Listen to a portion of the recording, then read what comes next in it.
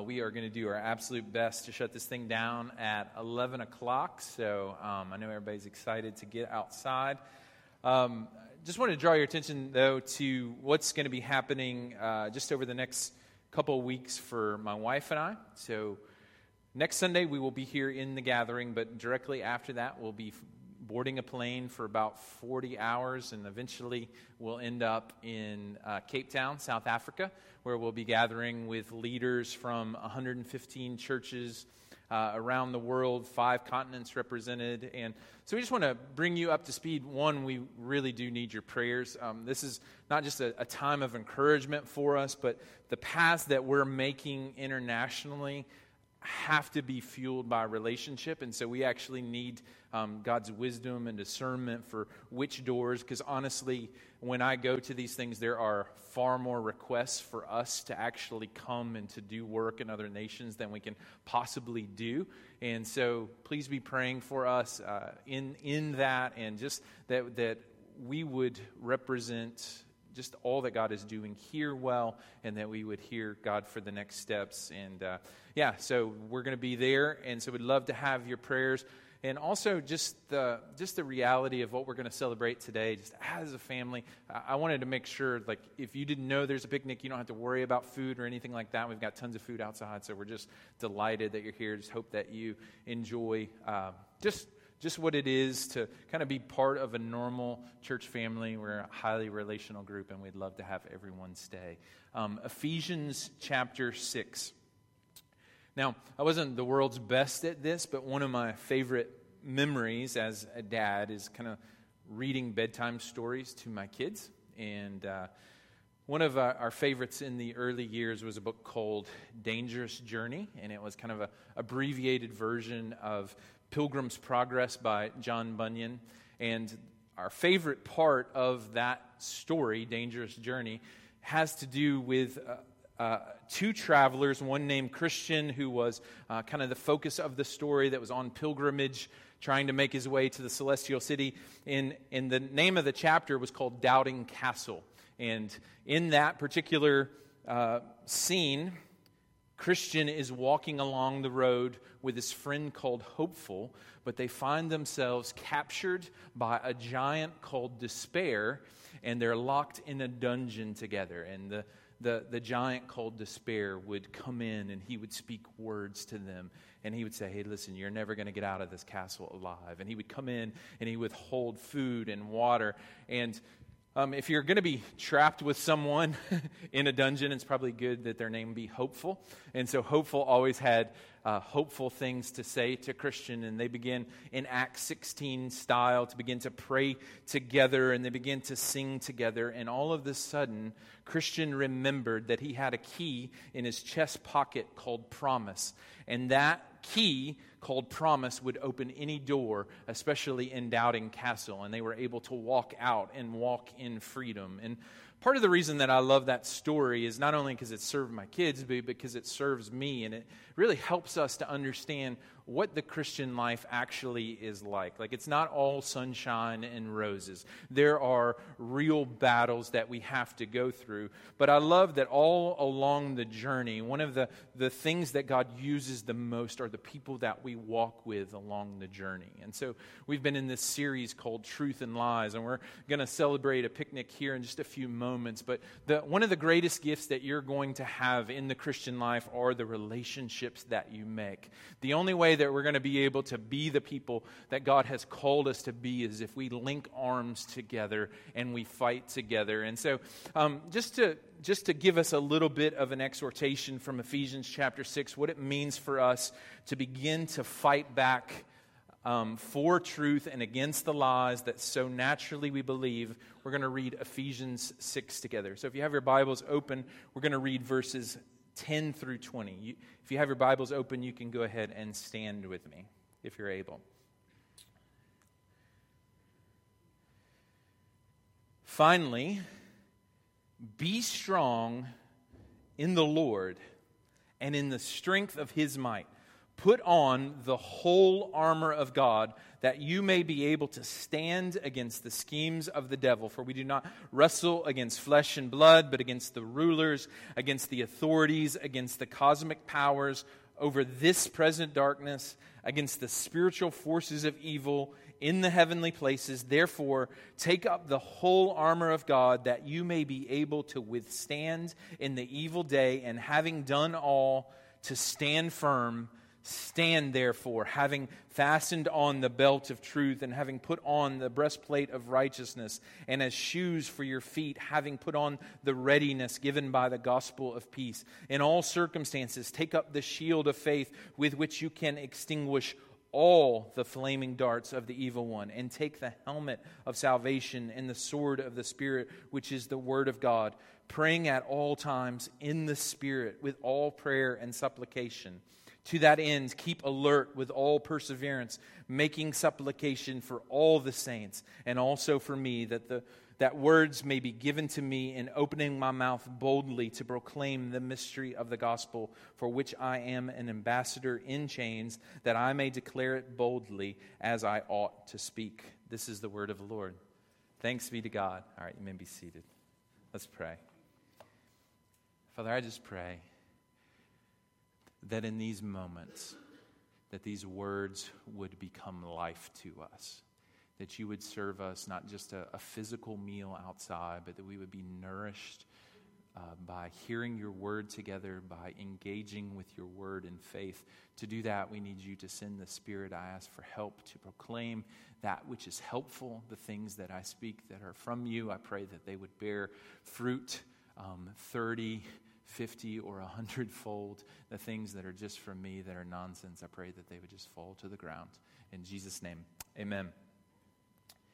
So just our goal over the next few moments is that God would actually grab our hearts, and that we would be cultivated and captivated by faith. We've been talking a lot about the truth and lies that we so easily believe. So I don't want to, although there's this reality that we need to be ready to fight, and there's a call to arm ourselves and all of these things, and the battle is real, but I also want you to know from the outset that the battle is already won, that the battle belongs to the Lord, and that truth is far stronger than lies. Even though we have the propensity to be deceived, our ability, because we have been indwelt by the Spirit of God, who is called the Spirit of truth, is actually to walk in freedom and in joy. But to do that, we have to listen to the way that God has designed for this battle to go. So my goal is to just give us a high view of what it looks like to have and to walk in the reality of a spiritual battle. So you've maybe seen, pictures like this in a movie where, a general will have like a drone that will come in and kind of see and survey the battlefield. That's a little bit of what we're going to do. And if you don't like battlefield illustrations, you can think about Fixer Upper, right? So anybody Chip and JoJo fans, right? So, there's that moment, before you start picking out what color vase you're going to have in your foyer, she kind of comes in and she opens up her little computer and you do the virtual walkthrough. That's what we're going to do this morning. Just a quick high-level view of what's most important to remember as we engage in a spiritual battle. One of my mentors, Terry Virgo, says this. He says, life is not just like a war, it is a war, right? So if you've been following Jesus for more than about 5 minutes, you probably realize that life is a war. You see this throughout the entirety of the New Testament. It says phrases like, wage the good warfare, fight the good fight of faith, like continue, persevere. In this passage, it says you need to stand firm and you need to stand. And all of these things are just the reality that we all find ourselves in a spiritual battle. So the truth is, every person in this room, whether you are aware of it or not, you are either presently engaged in a spiritual battle, you are coming out of a spiritual battle, or you are about to walk into a spiritual battle. This is the way that God wants us to be able to see the world. So there's this reality that there is a spiritual battle for us, and some indications that you might be in a spiritual battle would be you're ready to throw in a towel. You are absolutely if you're honest when you lay your head on your pillow at night, ready to tap out. That's an indication that you might be in a spiritual battle. If you are here and you're confused, and it seems like evil is winning the day, that's an indication you might be in a spiritual battle, right?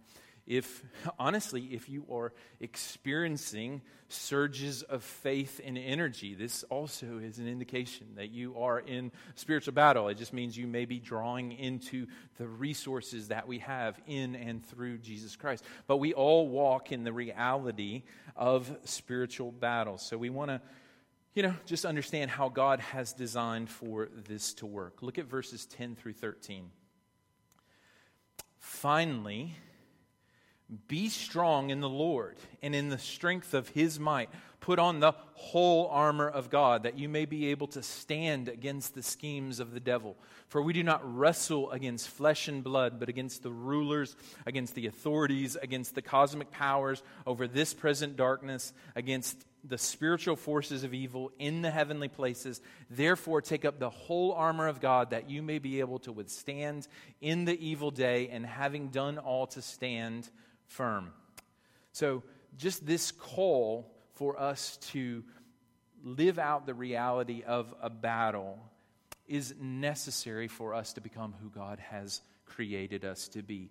Living out God's calling and becoming who He's created us to be requires a spiritual battle. Now, he uses the words finally here. He's not just wrapping up the letter. Lots of commentators actually believe that this is the entire point of the book of Ephesians, is so that they know how to be ready to fight. Because if you know anything about the culture at Ephesus, there were all of these spiritual powers and all of these false gods that were tempting them to be afraid. It's not very much different from our culture. It's full of fear, full of worry, full of anxiety. And he says, hey, I want you to be ready to fulfill all the things that you're called to be and all the things that you're called to do. But none of those things are going to happen apart from walking through spiritual battle. So I don't want you to be unaware of the things that you're going to walk through.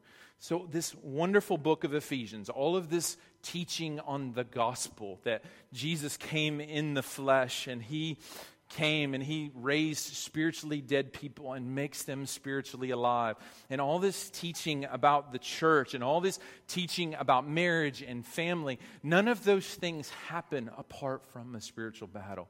And if you've been walking with Jesus for any amount of time, you know that to be true. So He wants us to be aware as we walk through the battle. But the truth is that we have every resource that we need in and through Jesus to walk in the victory that He has for us. So our default setting as Western people, right? I mean, when I start talking about rulers and powers and authorities and spiritual powers of darkness, the default setting of Americans is that all the evil spirits kind of moved to Indonesia in about AD 70, right? I mean, we don't walk in that reality. But the truth is, there are spiritual forces of darkness that make things that are destructive look attractive, right? That make us pursue materialism, thinking that joy can be found in a material thing instead of people that are made in the image of God. There are spiritual forces that would cause us to think that our identity is in what we do and our careers, and we sacrifice everything to accomplish those things, and we lose the things that are most important. Those are spiritual forces of darkness. Now, it may look different when I go to meet with my friends from India next weekend, but the reality is there are spiritual forces that want to keep us from seeing the world as it actually is. The world's foremost New Testament scholar, N.T. Wright, says the following. He says, I've noticed over the years the topic of spiritual warfare is itself the subject of spiritual warfare. It's as though certain hidden forces would much rather we didn't talk about it or that we swept it under the carpet. What we have in this present passage, and what I believe is required again and again as Christians face the daily and yearly battle for the kingdom, is a sober, realistic assessment of both the struggle we are engaged in and the weapons at our disposal. It is, of course, a surprise to many people that there's a struggle at all. Yes, they think we might find it difficult from time to time to practice our Christianity. We find it hard to forgive people, to pray regularly, to resist temptation, to learn more about the faith. But as far as they're concerned, that's the end of it. They have never thought that their small struggles might be part of a larger campaign. They are like soldiers fighting in a fog, never seen and not actually knowing about the others not far away in the same line of battle, let alone that there are other theaters where this war is continuing. And so one of the reasons that we do this all together is we are all in the same battle, right? And one of the greatest gifts that God's given us is the relationships that we have to be able to fight. So this is not just a call for us.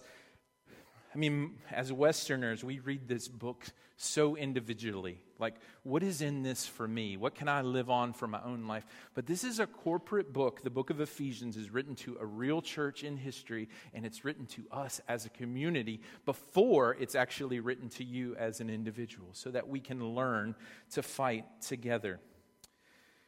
So, what resources do we actually have? Look at verse 10. This isn't a call for us to exercise our own wisdom. It's not to go about this in our own strength. It says, finally, be strong in the Lord and in the strength of His might. This isn't about us, smiling and putting on your church face and coming in this room and trying to get through it on your own. This is about drawing down the strength of the everlasting God, the creator of the ends of the earth, that He actually has strength and power for the battles that you are facing. But we, as the people of God, don't need to just try to blindly go through life. We need to draw down strength. We need to be strong in the Lord. He's from everlasting to everlasting. He gives strength to the faint. If you're here and you're weary and you need to be renewed, He has strength for you. Be strong in the Lord. If you're here and you're spiritually thirsty, He invites us to come and to drink. He makes streams in the desert so that we can draw down the strength and the resources that we have in and through Him. So God is inviting us. And the difference between this, right, our strength and the strength of the Lord, my friend Andrew Wilson says, is the difference between rowing and sailing, right? Those are two different experiences. We all know what it's like to try to get up and do more and try harder and pray, right? I mean, you can pray for like 5 minutes and you can exhaust yourself trying to come up with things to pray about. Or what this passage invites us into is praying in the Holy Spirit, in the energy and the purpose and the wisdom of the Spirit. And we can be wonderfully helped along as we walk into the spiritual battles that we have. God invites us to draw down strength from Him. Verse 18 says, praying at all times in the Spirit with all prayer and supplication. To that end, keep alert with all perseverance, making supplication for all the saints. So what we're trying to do is draw down the strength of the Lord, have Him open our eyes to the resources that we have. There's this wonderful picture in 2 Kings chapter 6 where Elisha is really surrounded by the Syrian army that's all around him.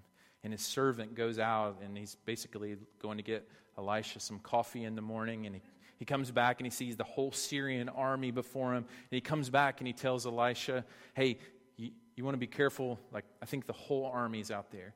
And he just says, God, could you just open his eyes so that he knows that there are more that are with us than are with them.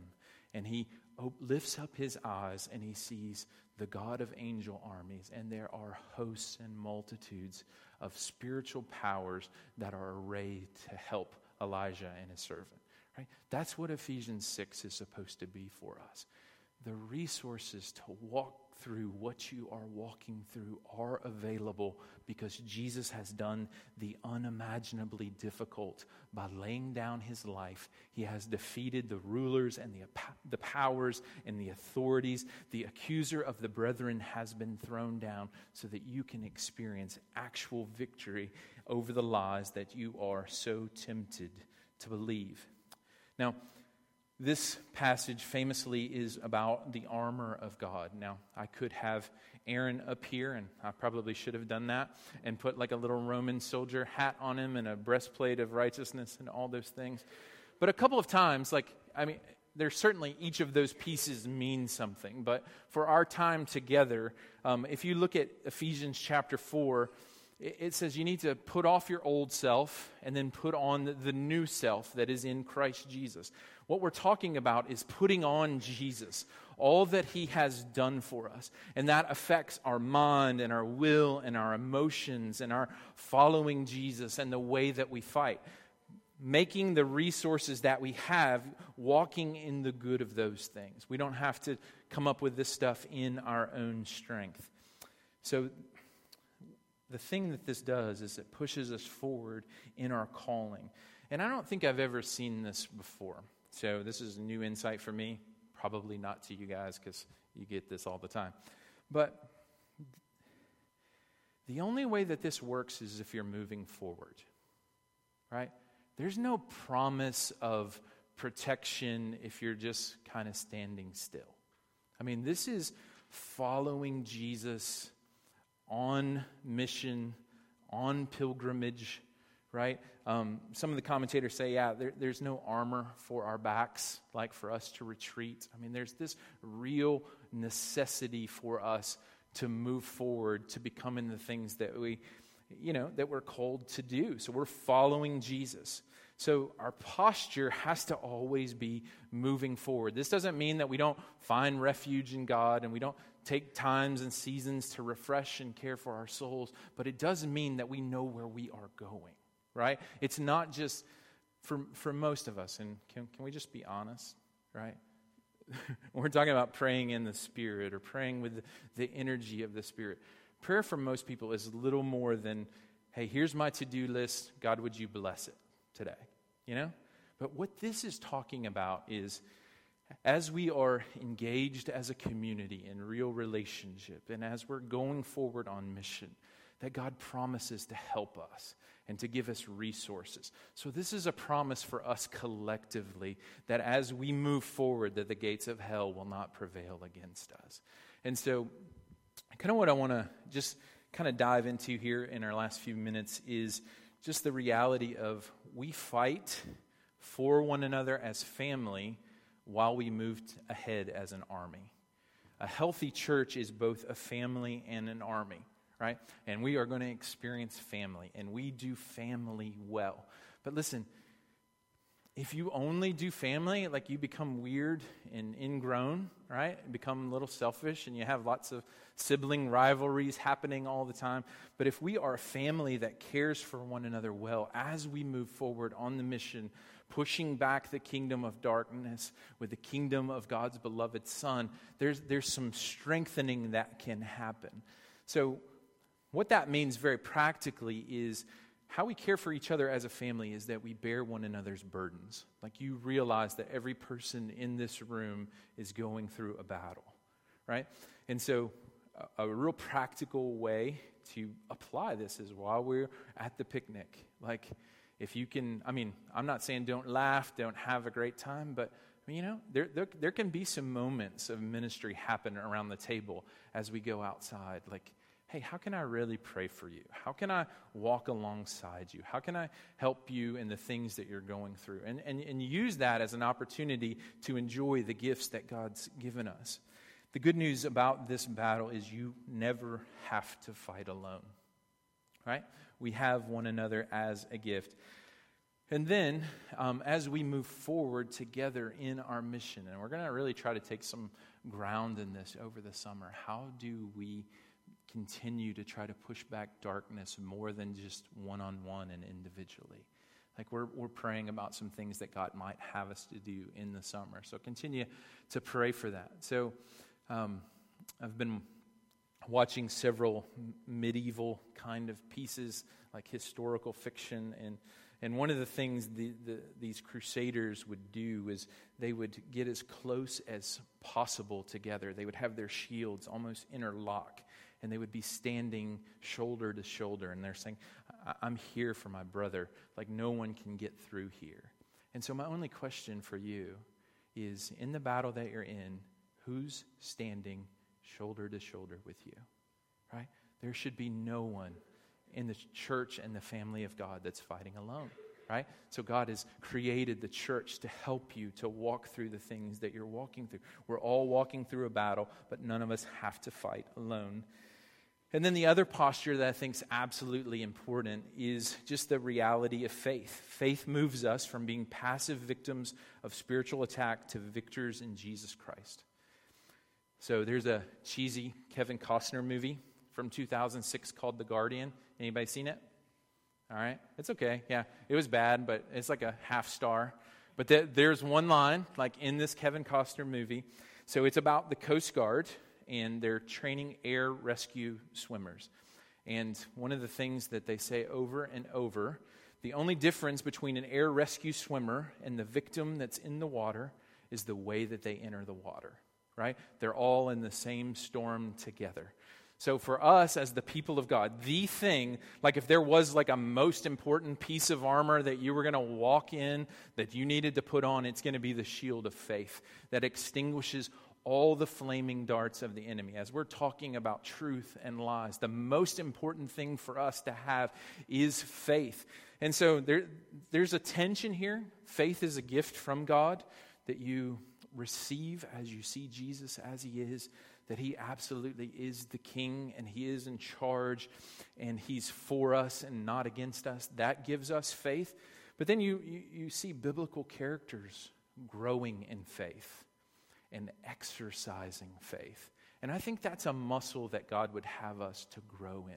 How do we cultivate more faith that God wants to break through just the ordinary and the mundane to bring in just the reality of what it means to hope and to believe and to trust and to see him do things. Faith changes our perspective.